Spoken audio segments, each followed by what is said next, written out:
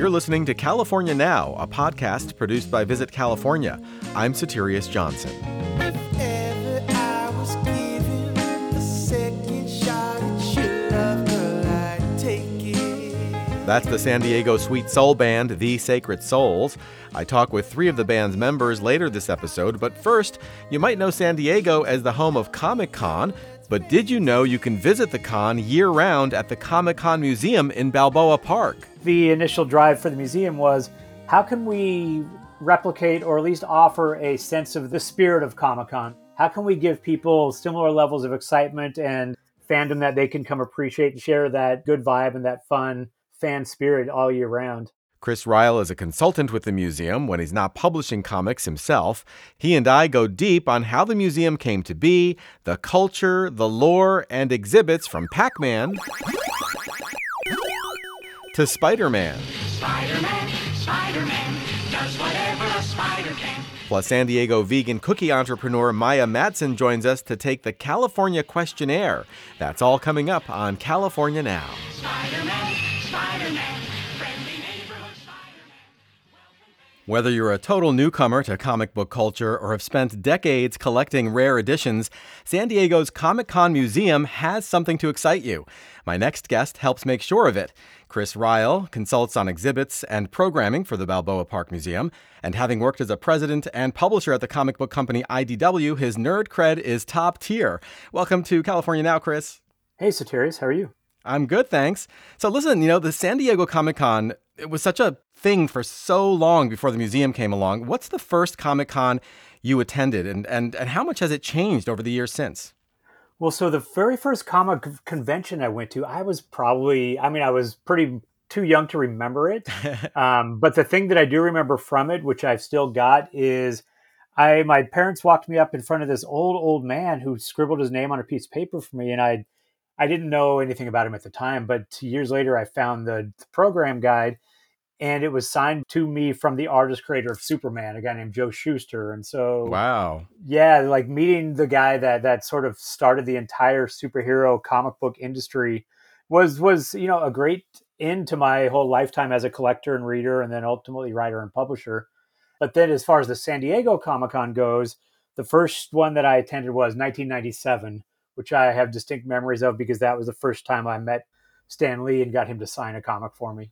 Amazing. I mean, 1997 also was that's before the first Harry Potter movie came out, the first Peter Jackson Lord of the Rings film, more than a decade before Iron Man, introduced Marvel Cinematic Universe and superheroes became box office behemoths. So you're kind of you've been in it for decades.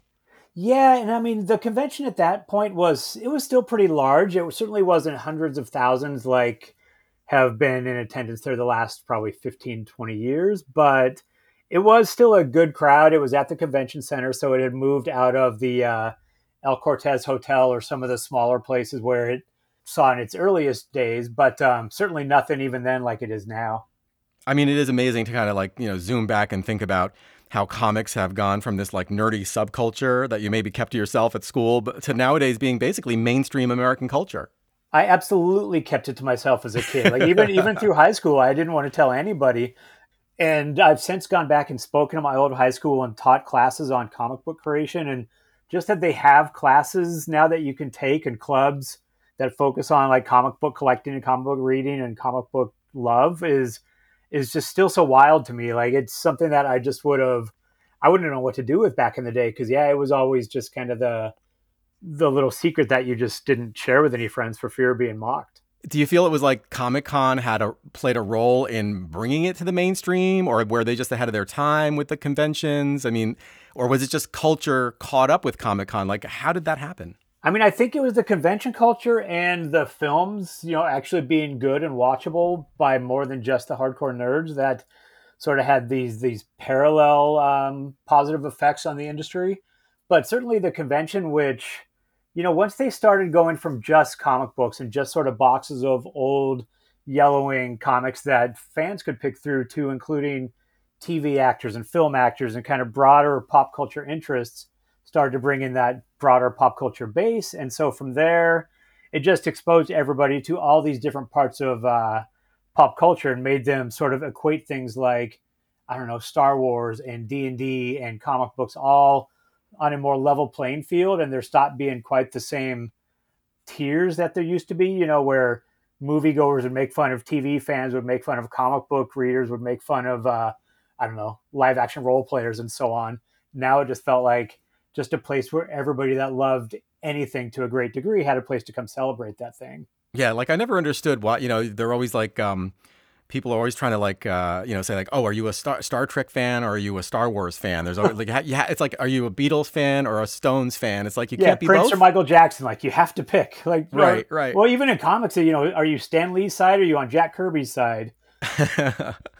So what can you tell me about the earliest days of Comic-Con? I mean, when it was just getting started, was it mostly really just about buying and selling comic books? It was, although it was also a place you could go talk to creators. I mean, you didn't have to wait in line or you didn't have to buy, pricey VIP packages to meet that creator. If you went to some of the earliest Comic-Cons, certainly the earliest ones in San Diego, you could just hang out with Jack Kirby. In fact, a lot of the founders of Comic-Con talk about how they would go to Jack Kirby's house. He would just invite fans over and spend a couple hours with them, do sketches for them, or they could watch him draw pages. Like it was an even more sort of amicable blurring of lines between fan and creator. And that's really how it all started, was just a place where like the fanzine culture, the people that would just write about the things that they love and distribute them just amongst friends would get together and just with one another share comics, trade comics. It wasn't seen as a place for big business. It was just seen for a place to just come celebrate everything with people who are like-minded. Right. And yet it seems like every Comic-Con, the organizers were looking for ways to do something bigger than the year before. Like every year, it just seemed to get a little bigger, and then maybe a lot bigger and a lot bigger. Yeah, I mean, it was certainly, I'm sure, a welcome thing when they could get out of just the hotel basement and, come into where the light is or where there were chairs for people to sit down. It wasn't just a couple folding tables with musty long boxes, but it became, the publishers sending some of their representatives, or even eventually people realizing that you could use this fan base who was so vocal and so supportive to even proselytize for you. If you gave them a little bit, you showed them something new, talked about something that was coming up, then they would go out and almost do your job for you and help spread word to, other people who are equally into the stuff. Right. And these days it's become so popular that it's hard even to get in. I mean, to even get a ticket, you have to kind of like pounce on it when they first become available. That is the downside to it, I guess, is the fact that, there's only so much space in these buildings. And so, yeah, tickets sell out quickly. It discourages the drive-by or the families who maybe aren't steeped in the culture the way, comic fans are, who just happen to notice that Comic-Con is in town this weekend and want to run down and bring their kid and then find out that they can't. So that part's a bummer. But I mean, the good thing about it is that the convention and the attendees and the people that are setting up there and everything have now spilled out into the city. Like you say, it's gotten bigger every year, but it's also gotten to be more and more a part of the whole downtown area, where even if you can't get a ticket to the convention center, you can experience Comic-Con culture in all kinds of different ways. Right. And that's kind of where the museum comes in. I mean, for all the people who want to experience a piece of that year round, the demand was clearly there for something like this museum. Yeah, and very much that was the initial drive for the museum, was how can we replicate or at least offer a sense of the spirit of Comic-Con, the stuff that gets people so excited over that 5-day period. How can we give people similar levels of excitement and fandom that they can come appreciate and sort of share that good vibe and that fun fan spirit all year round? So I'd really love to get a sense of the experience at the museum. Let's say I'm walking into the museum for the first time. What do I see? So when you first walk in, probably the first thing you notice is off to your right, there's a full Pac-Man arcade, which is, it's sort of more than just a space with just video games set up. It's been set up with the floor is sort of patterned and tiled to look like you walk into a Pac-Man game, with the dotted lines on the ground and sort of the iridescent coloring. And so the walls are black, the ceiling's black, and then there's all kinds of different versions of Pac-Man, some historical pieces celebrating Pac-Man. And so you instantly can walk in and play these games. And even before you're buying a ticket, you can sort of experience the different versions of Pac-Man that way. And then if you cast your sight to the opposite side when you first walk in, there's a retail store that has all kinds of books and shirts and merchandise. Right now, it has an additional cool thing, which is the this big dollhouse prop from the Netflix series Locke and Key, which derives from a comic book called Locke and Key. A dollhouse that appeared in the second season of the series is there on display, along with some cool artifacts. And so all of that is available and visible to you before you even buy a ticket to go in. Right. And the building itself is actually a historic building right there in Balboa Park, right? That was basically repurposed for the museum. Yeah, I mean, it's probably getting on 100 years old at this point. So the exterior still has this very ornate, cool facade to it. And then once you go inside, yeah, I mean, then it's much more about all different parts of pop culture. So once you've bought your tickets and sort of walk into the museum proper, that's when you're greeted by a massive Spider-Man exhibit that runs pretty much through the entire floor of the main floor of the building. That's basically that's the current landmark exhibit of the museum. Tell me about it. Yeah, so it's a celebration of Spider-Man's 60th year. So 2022 is the 60th anniversary of the character. He first debuted in a comic called Amazing Fantasy 15 that was released in August of 1962. And so not only is this exhibit a celebration of that original character, Peter Parker, but Spider-Man has come to involve so many different other superpowered and spider-powered characters that now, if you're a fan of, I don't know, the old TV series, the animated series, or you're a fan of the Miles Morales version of the character, you're a fan of the sort of alternate reality Gwen Stacy character that goes by the name Spider-Gwen or Ghost Spider. There's all the different versions of the character that were introduced in the animated Into the Spider-Verse movie a couple years ago. You get a celebration of all those versions of the character. And so walking through the exhibit not only offers you any number of different and very cool photo ops, Spider-Man hanging upside down from the ceiling, or Dr. Octopus, one of his main bad guys, brought to life, and his tentacles that you can sort of hold on to and pose around. But you also get a visual, pictorial, and video history of the character's creation, including a lot of blown up panels from the comics, but also a lot of the original art, dating back to the co-creator of the comic, Steve Ditko, and the other famous artist that took over after he left, a guy named John Romita, and sort of on through the decades. And so you get artwork and visuals and video and sounds, and as you make your way through, you eventually get toward costumes and props from the movies. You get to a lot of the international pieces and books from Spider-Man as it was published or as it was sold as toys around the world. And so you just get this amazing, massive, immersive look at sort of all things in the Spider-Verse. Right. And what were the challenges in kind of collecting all of this? I mean, for a character that has been around for, 6 decades, it must have been a real feat to kind of draw all of these things together from all over the place. Yeah, I mean, the challenge is kind of one of those fun ones, which is how do we include as many different parts of this character's history and the creator's involvement and sort of all the media extensions and all of that? How do you encompass all of that, but also present it in a coherent fashion and in a way that, no matter what space you're in, you're still limited by space to a degree because the character's been around 60 years and there's just so much history. Mm-hmm. So you want to show as many cool parts of that history as you can. You want to make sure that you are profiling and highlighting as many of the different creators as you can. And so it's a very fun conversation for all of us Spider-Man fans to talk about, does this version deserve prominence? Does this creator, were those contributions great enough that it would play well if it's displayed for the mass public to come check out, all of that kind of thing. Yeah. I mean, and Spider-Man, it has been such an enduring character. I mean, why do you think that is?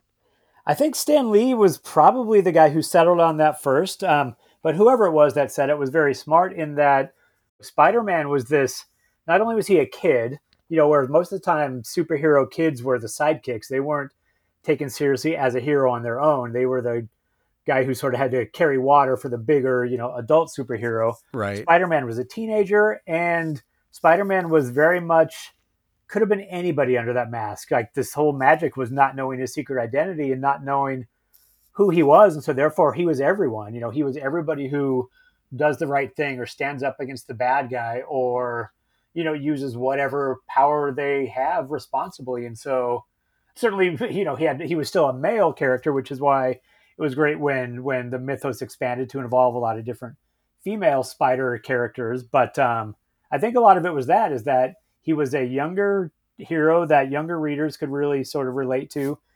And he was, until he took that mask off, he was whoever you wanted him to be. That is so much more relatable. Like as a kid reading it, you could be anybody and just relate to this character because, as you say, anybody could be under the mask. And he was also a kid who, he had family problems. His aunt that he lived with was, first of all, she was ancient. I don't know that most people in the real world have aunts who were 60 or 70 years older than they were.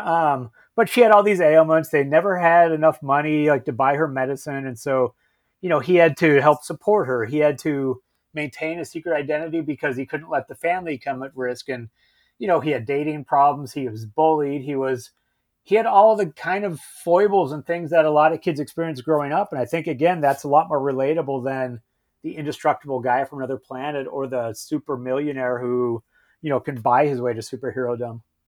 So what would you say, I mean, I know it's hard to do this, but what would you say are a couple of really amazing highlights of the Spider-Man exhibit? The great thing about that question is no matter who you ask, they're going to have a different answer. So some people are going to say that there's one of the costumes from the movie, the Andrew Garfield character's costume is there on display. For me, as a kid who grew up reading this stuff in the 80s, for me to be able to see the original art from the guys who created this stuff, Steve Ditko was this sort of mythical, reclusive character that he hadn't been photographed since 1965. And so for me to see artwork from him that, came off his drawing table, that was him and Stan Lee as the writer, just making it up as they went along. Every issue they would create this amazing new villain that even 60 years on is still part of Spider-Man's main stories that they're telling in comics and in film.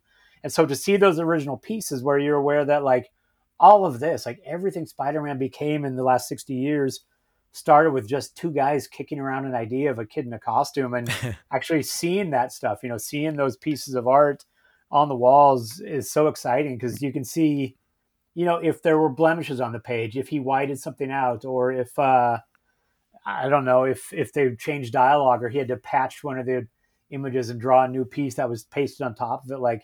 The process behind sort of the larger than life part of the character is the thing I find so exciting. Yeah. I saw a photo of one of the exhibits that showed you can kind of see this back and forth between the two, where you can see this collaboration going on, where I kind of think of it like when you talk to a musical artist, and there's always the question well, do you write the lyrics first or do you write the music first, or does it happen all together? And everybody has a different process, and you kind of see that process with, this Spider-Man, the writing of the comic book. You see kind of a lot of back and forth between the illustrator and the author. And it's really kind of cool to see how, it just kind of all comes together.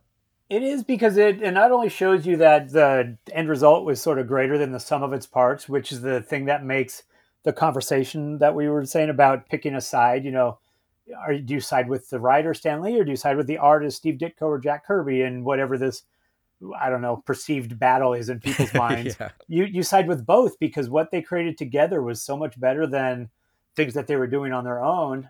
And the other reason I find that stuff so inspiring is because it shows kids that, sure, this stuff is up on your big screen now, and it takes, hundreds upon hundreds of people to do the digital effects and everything.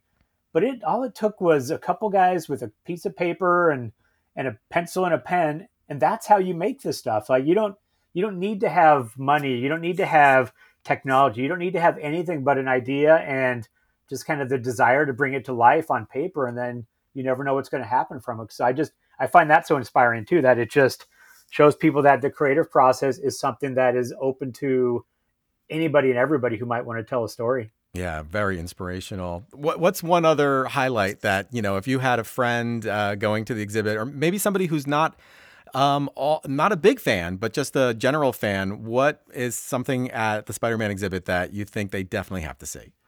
All right, so I wanted to be the purist, right? And say that the Steve Ditko artwork or, this process piece is cool. And, I'm I'm above just the simple mass reach stuff, which totally isn't true, because when I walked in there and I saw this Dr. Octopus brought to life, Uh-huh.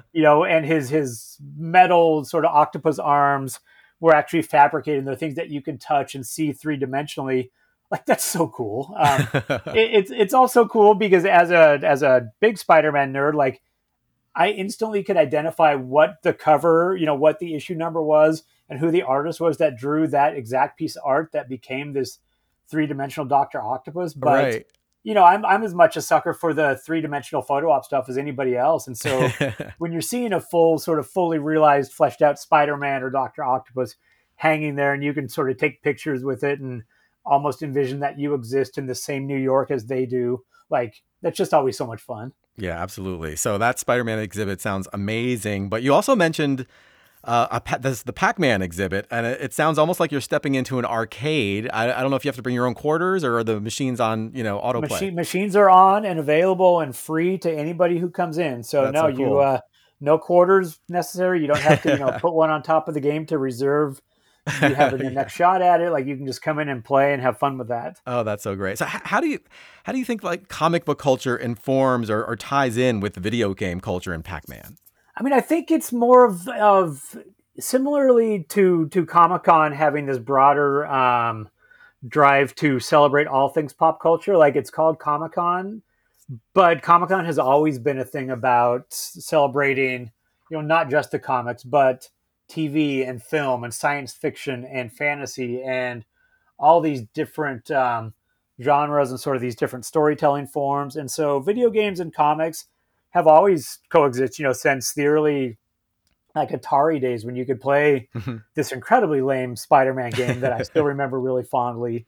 You could play an even worse E.T. game or Indiana Jones and Batman. Like, all of these characters exist as video games almost from the earliest days of video games.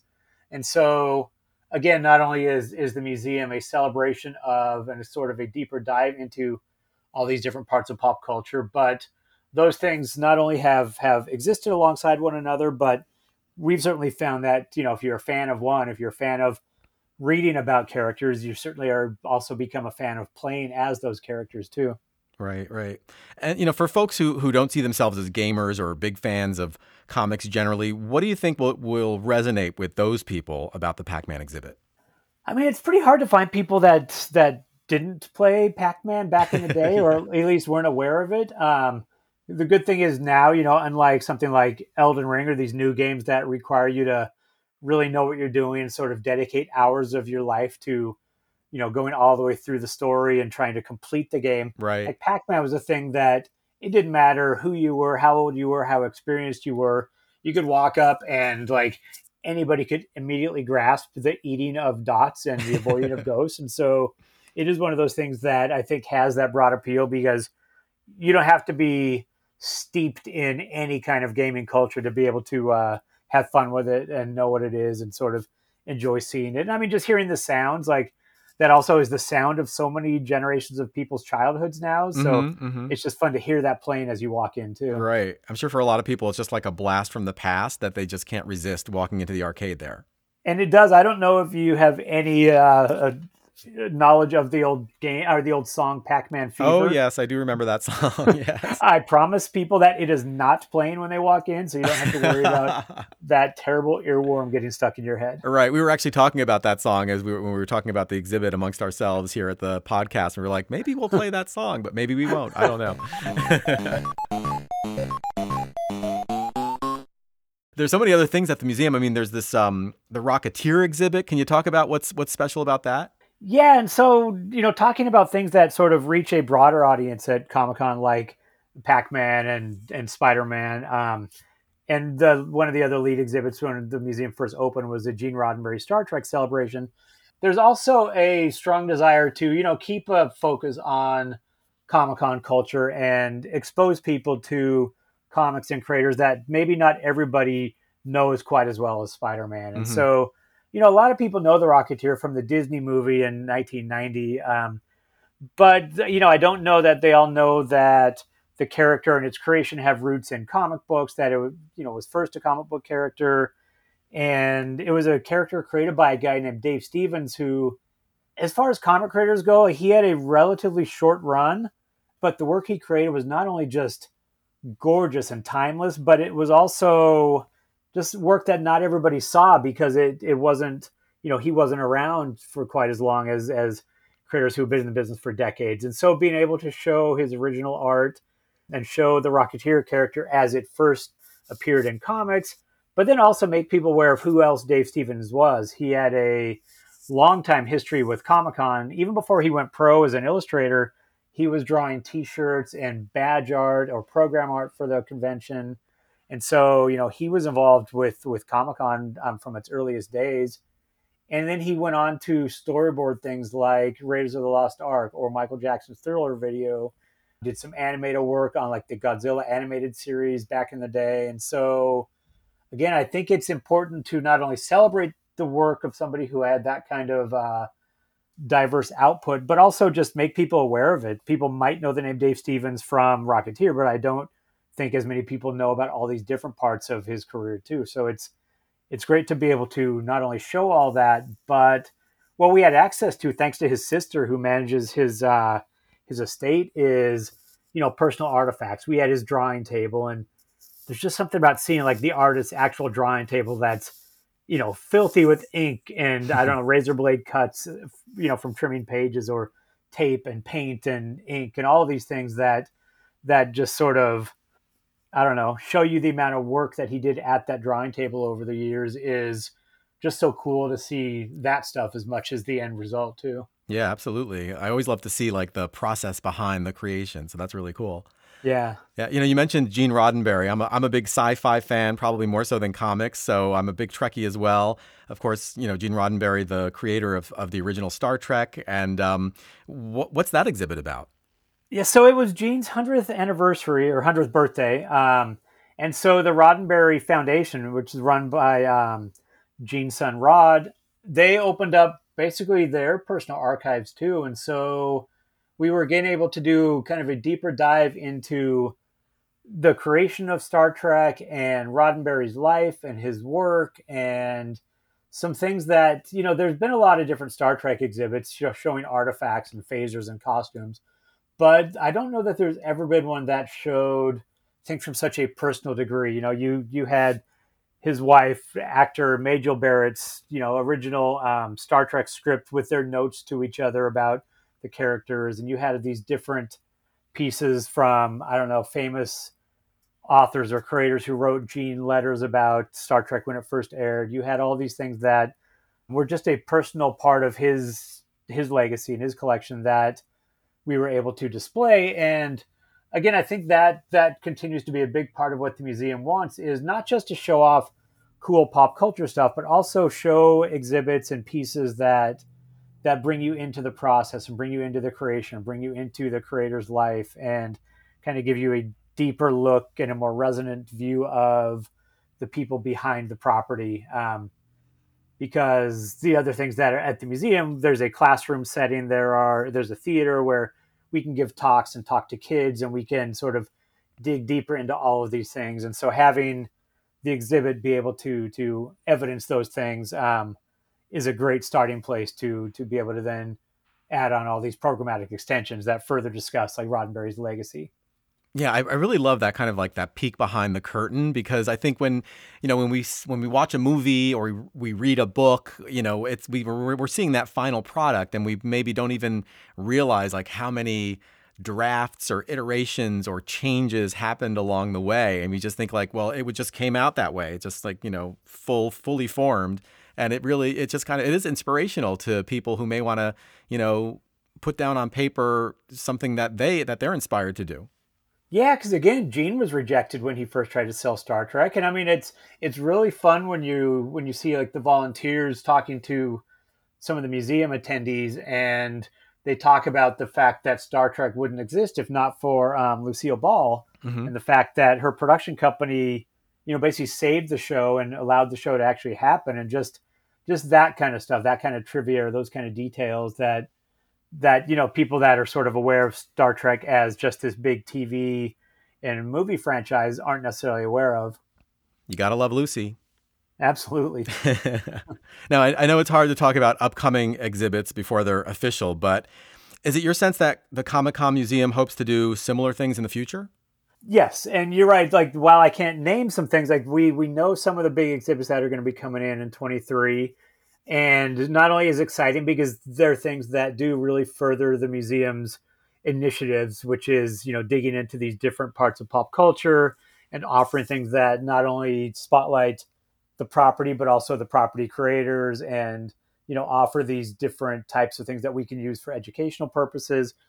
But the other thing that's going to be happening to a greater degree too is a thing that we've been wanting to do from the start, which is sort of make the museum more of a hub for fans and pop culture nerds and collectors and all of that, by offering more evening programming, in the form of, I don't know, book clubs or places where people can come show off their own collections. Like, you meet so many people that come to the museum that go, I've got this piece that my parents acquired. They were close personal friends with this famous, whoever. And you go, oh my God, that's great. It's not enough for an exhibit on its own, but like to be able to do things at night and let those fans come in and sort of do a show and tell, showing off this one of a kind piece and telling the story behind it, I think is a very cool thing, and kind of brings the fans into almost their own, being able to make museum artifacts out of their own pieces, and just doing more and more things like that, film festivals and giving talks around exhibits or talks before and after films, or books, or previewing that week's new comics. All those kind of things are things that we're building toward too, just to, not only give you cool stuff to come walk around and look at, but then also cool things to come talk about, and, good like-minded people to meet and hang out with. There's such a big like fan fiction scene as well. I feel like, the museum in a way, with all of its like educational things, lectures and talks and workshops and things, I feel like you're almost like helping the next generation of creative people produce stuff. Yeah, and in fact, that's very much something we want to do. Also, is have those kinds of classes. Talk about comic book creation, and even if people don't want to draw by hand and they'd prefer to just scribble electronically on their tablet or something, like there's all kinds of different ways to make comics now. And when I was a kid, I used to think, well, I'm not in New York, I can't hop on the train and go to Marvel Comics and pitch them on stuff, so I have no chance of getting into this industry. And that's, I mean, it was somewhat of a fallacy then, and certainly now, the entire world is open as far as that goes. And so you can, I don't know, we just want to make people aware that you can make stuff. You can make stuff and get it seen, and hopefully, get it sold, and encourage the art of creation. Absolutely. And like the community is already there, but you're kind of like, you're amplifying it. You're just helping to make connections with people. You're strengthening it, really. That's it too, is we understand that Comic-Con is 5 days and that a lot of people aren't able to get in. So now, we really want you to have this space where you can just come live and breathe comics and pop culture whenever you want to. That is really cool. So, Chris, we'd be remiss not to ask, what have you been working on lately outside the Comic-Con Museum? So I still publish comics too. I left IDW in 2020, but then I set up an imprint at a publisher called Image, who is currently the third largest publisher after Marvel and DC, home to books like The Walking Dead, and Saga, and other big books like that. And so they gave me basically my own corner. And so I have an imprint called Syzygy, where I'm only doing a few books a month, but it's a lot of fun to just keep a hand in the comic publishing as well. And, speaking of the connection between comics and video games, I'm helping consult on a new video game project. And so, yeah, again, just trying to stay busy, telling stories and helping celebrate this art form in as many different ways as I can. Well, that is so great. And this conversation has been really fantastic. Chris, thanks so much for joining us on California Now. Yeah, real pleasure talking to you. Thank you. Chris Ryall consults on exhibits and programming for the Comic-Con Museum in San Diego. They're online at comic-con.org/museum. As always, we'll have links to all the places we talked about on today's episode and lots more on our website, visitcalifornia.com/podcast. This is California Now.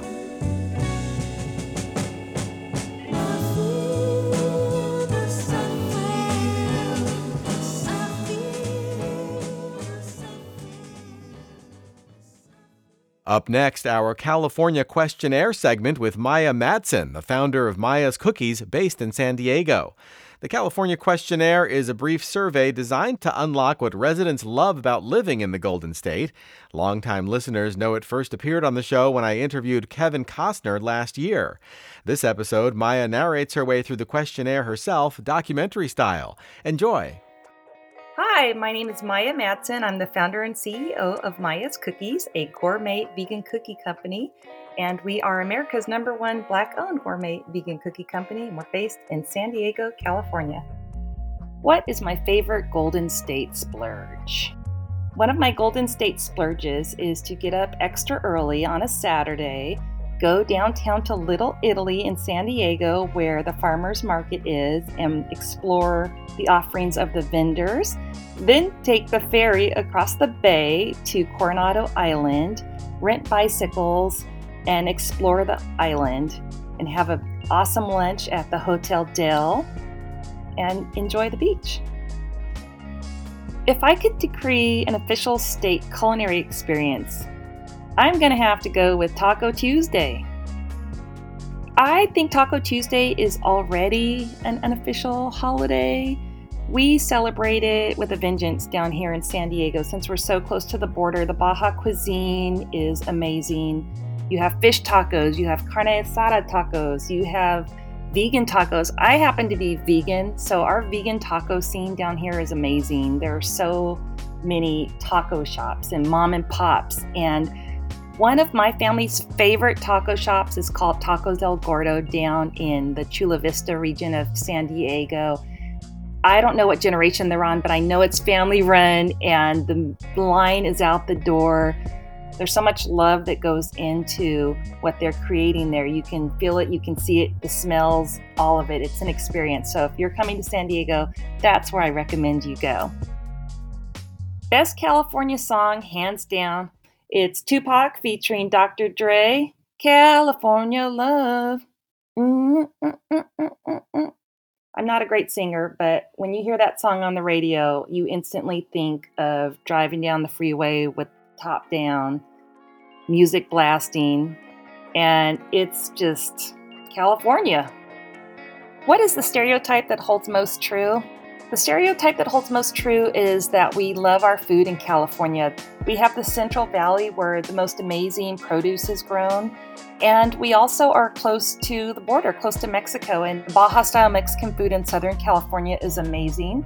So I think we love our food. The Bay Area, the sourdough bread in the Bay Area is maybe because I'm hungry right now, but the air just makes the sourdough bread taste so good, and having a bread bowl in that crisp, salty air with soup in it is just amazing. Or stopping at one of the roadside restaurants along I-5 in the Central Valley that's using all of the produce from that area. There are some super awesome finds, but also one of my favorites would be the Santa Ynez region. And there is an amazing little town called Solvang where you can get wine country, farm-to-table food, and anything your heart desires, high quality, farm-to-table. That's a big thing here. So a dream California day to me would be hopping on a plane, taking the 1-hour flight up to San Francisco, staying in the financial district at one of the many high-end hotels, slipping into a robe and getting spa treatments and enjoying the city, the downtown vibe. Hopping on a cable car to tour the city. I love going up and down those steep streets. It's scary sometimes because I do have a little bit of a fear when the cable car is going up and then it's about to drop down. And I would top it all off with an amazing vegan meal at one of my favorite restaurants in the Bay Area in San Francisco, and it's called Shizen Sushi. It's a vegan sushi spot, and it is so good. Everything. I think I spent the day there with my son, and I want to say we ordered about 10 different rolls because everything looked and tasted so good. We wanted to try it all. So that would be my dream day. And also because my son lives in the city, so I'd be spending it with him if I were to fly up there. This has been the California Questionnaire. I'm Maya Madsen. You can find out more about me at mayascookies.com, and thank you. You can find dozens of California questionnaires on our website, including surveys filled out by Kristen Bell, Francis Ford Coppola, Alex Honnold, and even yours truly. That's right, I took the questionnaire too. It's all waiting for you at visitcalifornia.com. Up next, this episode's musical guest, The Sacred Souls. Let's hear a little bit of their song, Can I Call You Rose?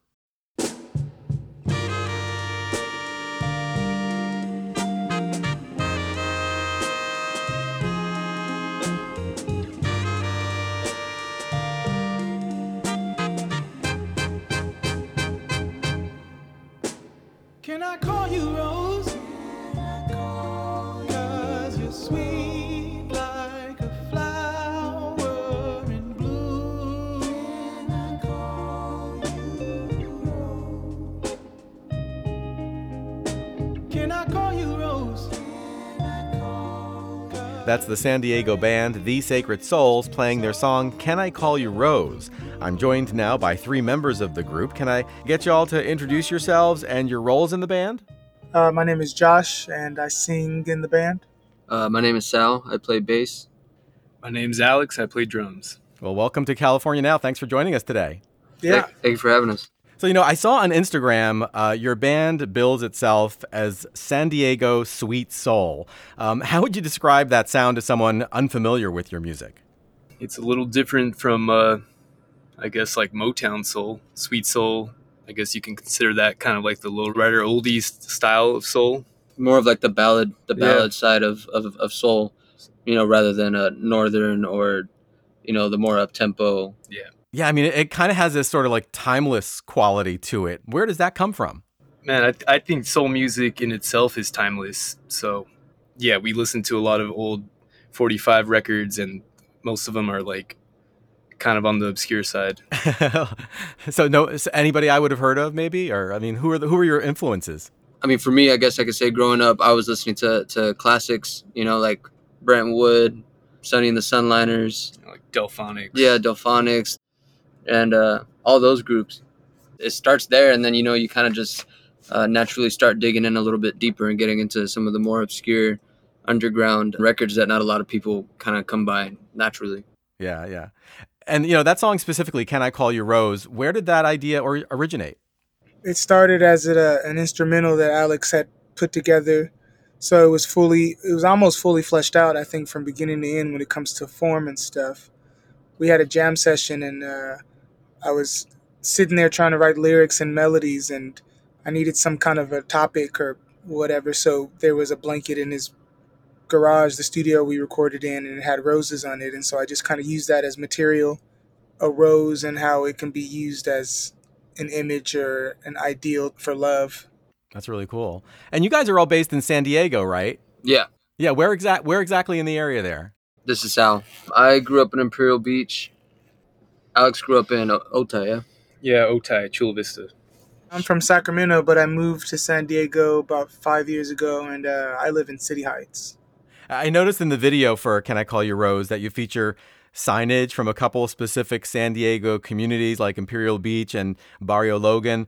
Do those areas hold any special meaning for you? Like I said, I grew up in Imperial Beach, and that's where the backyard, the backyard scene, that was in my backyard. Oh, really? And, those are, my dad's friends and all that, so. What's the story behind the group's name, The Sacred Souls? That was the doing of my dad and a good friend of ours, Mike Umholtz. They're soul collectors, and we're always collecting 45s, and they were brainstorming a new collective that they were talking about putting together. They were going to name it the Sacred Soul Club, and it was right in the middle of when me and Alex were pretty much telling them that we were going to start a band. So they were pretty excited about it, and they said they got the perfect name for us, and it pretty much was. You just switched out the for yeah, the V yeah, and then to pay homage. we added the in there just to kind of keep it classic and to pay homage to the Midnighters, a lot of the Chicano groups from the 60s and 70s. The video for Can I Call You Rose is really fun. I mean, what's something you think a lot of people don't realize but would enjoy knowing about how that all came together? I actually do have a fun fact that we were so close to getting poured on that whole time that we were in the backyard with everybody's cars out there and everybody dressed up and dancing with the turntables out, all exposed to the water and the rain. Oh no. The news had said all day it was like it could rain or it could not. Cross your fingers. But as soon as we finished our last shot of the video, it came down on us pretty hard. That's so funny. Well, you guys looked very relaxed. It didn't look like you were worried it was going to rain on all the equipment and everything. So yeah, booze will do that. Well, guys, this has been really great. Thank you so much for joining us on California Now. Thank you. Thank you for having us. Alex Garcia, Sal Samano, and Josh Lane of the San Diego-based band The Sacred Souls. Their website is thesacredsouls.com. That's the with 2 E's. Their debut album of the same name came out in August and can be found in all the usual places. Let's go out now with a bit more of the song Can I Call You Rose? This is California Now. I was meditating on love and you and roses, and the universe told me, put it in a love song.